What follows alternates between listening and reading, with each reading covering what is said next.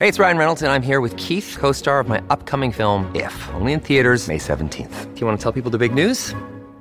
All right, I'll do it. Sign up now and you'll get unlimited for $15 a month and 6 months of Paramount Plus Essential Plan on us. MintMobile.com/switch. Upfront payment of $45 equivalent to $15 per month. Unlimited over 40 gigabytes per month. Face lower speeds. Videos at 480p. Active Mint customers by 531.24 get 6 months of Paramount Plus Essential Plan. Auto renews after 6 months. Offer ends May 31st, 2024. Separate Paramount Plus registration required. Terms and conditions apply if rated PG. This is the John Oakley Show podcast.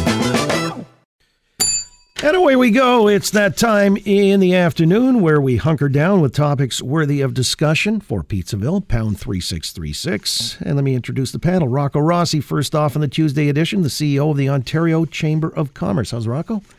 Great, and it's a solemn day today because the 102nd anniversary of the Battle of Vimy Ridge, where Canada, at great cost to blood of our sons, did what was needed to help in defending liberty in this world.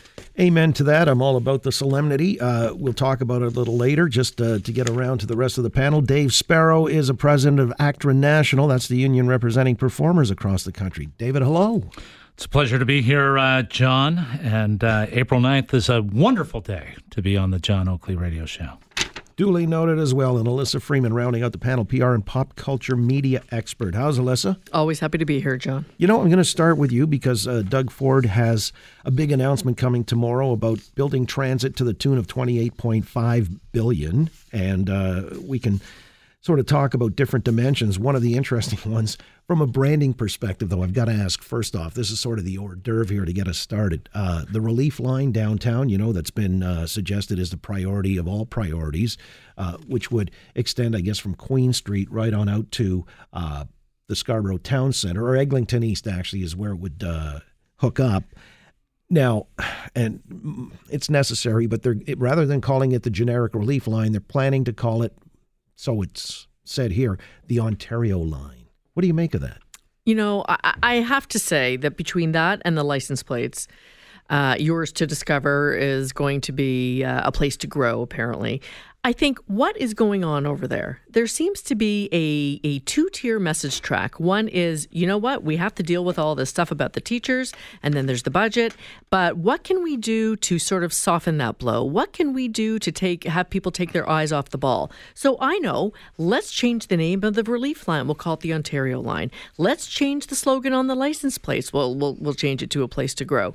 And yes, I mean, it does have a certain play in the news cycle, and it does get us talking like it does right here.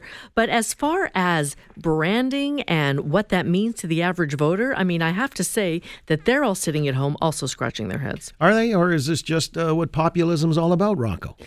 Well, look at the important messages around transit and transportation. And, you know, my members and every single individual living in Southern Ontario lives through traffic and congestion every day. So it's an important issue, and we're looking forward to seeing the details. The danger in the Ontario line is when you think of people outside of Toronto, and they hear that, they say, yeah, those are my Ontario taxes paying yet again for Toronto. So it's it could cut both ways is the danger with that name. All right. I just wanted to throw that out for what it's worth, the consideration of it. On the matter, and this is the deeper issue, $28.5 billion that the Ford government says it's going to cost. Potentially Toronto would have to kick in $7 billion. And the city is not really being fully consulted, if I'm getting it right. John Tory almost feels like, he's being marginalized here. He says it's an article of faith that they'll be brought into the loop. But if they aren't, David Sparrow, is that going to be oversight and something improper for the Ford government to do? Or do you think, hey, damn the torpedoes, they're just going to take this ball and run with it? Well, this relief line is going to be dug under the city of Toronto, and so absolutely they should bring Toronto into the discussion. And I'll just say this, John, is, how do you spell relief? ROLAIDS. You're going to need some Rolaids by the time this relief line is actually in place, because the question I'm looking forward to is to hear the answer to is $28.5 billion over what time frame? How long is it going to take to do the real investigation on where you're going to put this, how you're going to put it, all the environmental concerns concerns, etc. If we look at how the Scarborough LRT changed the Scarborough subway, changed that we still don't have shovels in the ground on the Scarborough subway, this has the potential of being a very long story, and I might well have shuffled off this mortal coil by the time people were taking that transit. Well, isn't that kind of the point or the subtext of this? $28.5 billion. We're coming in, just whacking down the cash and saying we're going to take the bull by the horns and do it ourselves instead of more consultation at City Council, or the Executive Committee today was weighing in on their transit projects in view, and then it goes to Council for a vote later on in the month. I can't believe they're still dillying and dallying. Am I wrong about that, Elissa? Well, there is some dilly-dallying here, and I think that everybody feels that. And everybody also understands what Doug Ford's MO is with. The first one is, let's shrink the council to begin with. So, less government, faster decisions. So under that premise, comes this idea for the Ontario line to say, okay, well, we said we're going to get things done here, and we are.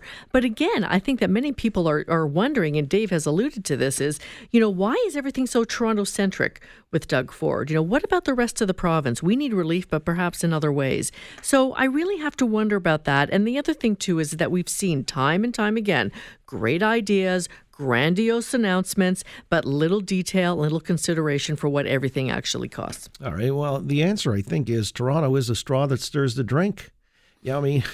Look, the fact of the matter is that the GTA is half of Ontario's GDP, which in turn is roughly half of the Canadian GDP. So it is critical. It's the most densely populated, so it's natural that there would be this concern. But it is not the only part of Ontario that needs consideration. And I'm waiting to hear the details, because it's not just going to be about uploading subways, is what I understand, is that it's a broader transportation vision, which quite frankly, we need. There has been too little transit and transportation built.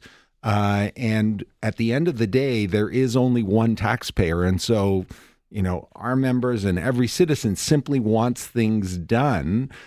The unfortunate thing, as Dave has pointed out, is that, each time we have this debate, the work that's been done, and in Toronto, it's been over $200 million worth of design and engineering and permitting and the rest. Does that get built on, or is that washed away? And, it's just chump change because there's 28.5 coming over what period? Mm-hmm.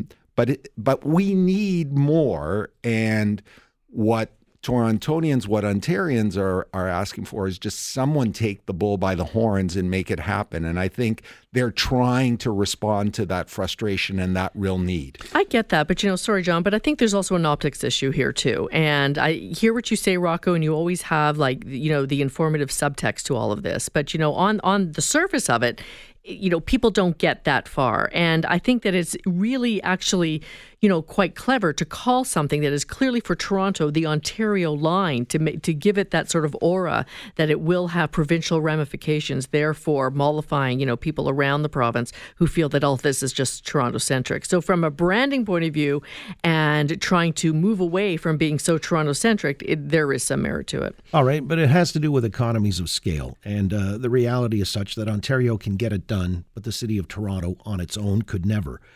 And this is why the Premier says Toronto, quote, couldn't afford to do projects of $28.5 billion without help from Queen's Park. We're actually going to be putting shovels in the ground, and we're going to do it faster, cheaper, and a lot better than the city could do it. That's not a knock against the city, by the way. It's just that they don't have the resources to do it. The Sparrow Man, isn't he speaking truth to the reality? Well, a lot of this has to come down to a balance between populism versus leadership. And, it may be popular to say these things, but the question is whether it actually leads to a beneficial outcome. And when you're talking about cheaper, better, faster, as you've heard said in business all the time, is choose two of those things. You can't have all three. All right. Well, there you go. So Doug Ford, as a businessman, it'll be interesting to see which of the two he would choose. However, we'll have to await the announcement tomorrow. He's calling it the largest infrastructure project in transit in North America, and we're all awaiting. And then the budget comes the following day, and how we reconcile this kind of expenditure. To the point that was made here, it's critical to know the timeline. Right. You know, all else is just right now mere speculation. Want to come back, more topics worthy of discussion with our panel, Rocco Rossi, Elissa Freeman, David Sparrow, on The Oakley Show, Global News Radio, 640 Toronto. Thanks for listening to the John Oakley Show podcast. Be sure to rate, review, and subscribe for free at Apple Podcasts, Google Podcasts, and anywhere else you get your on-demand audio.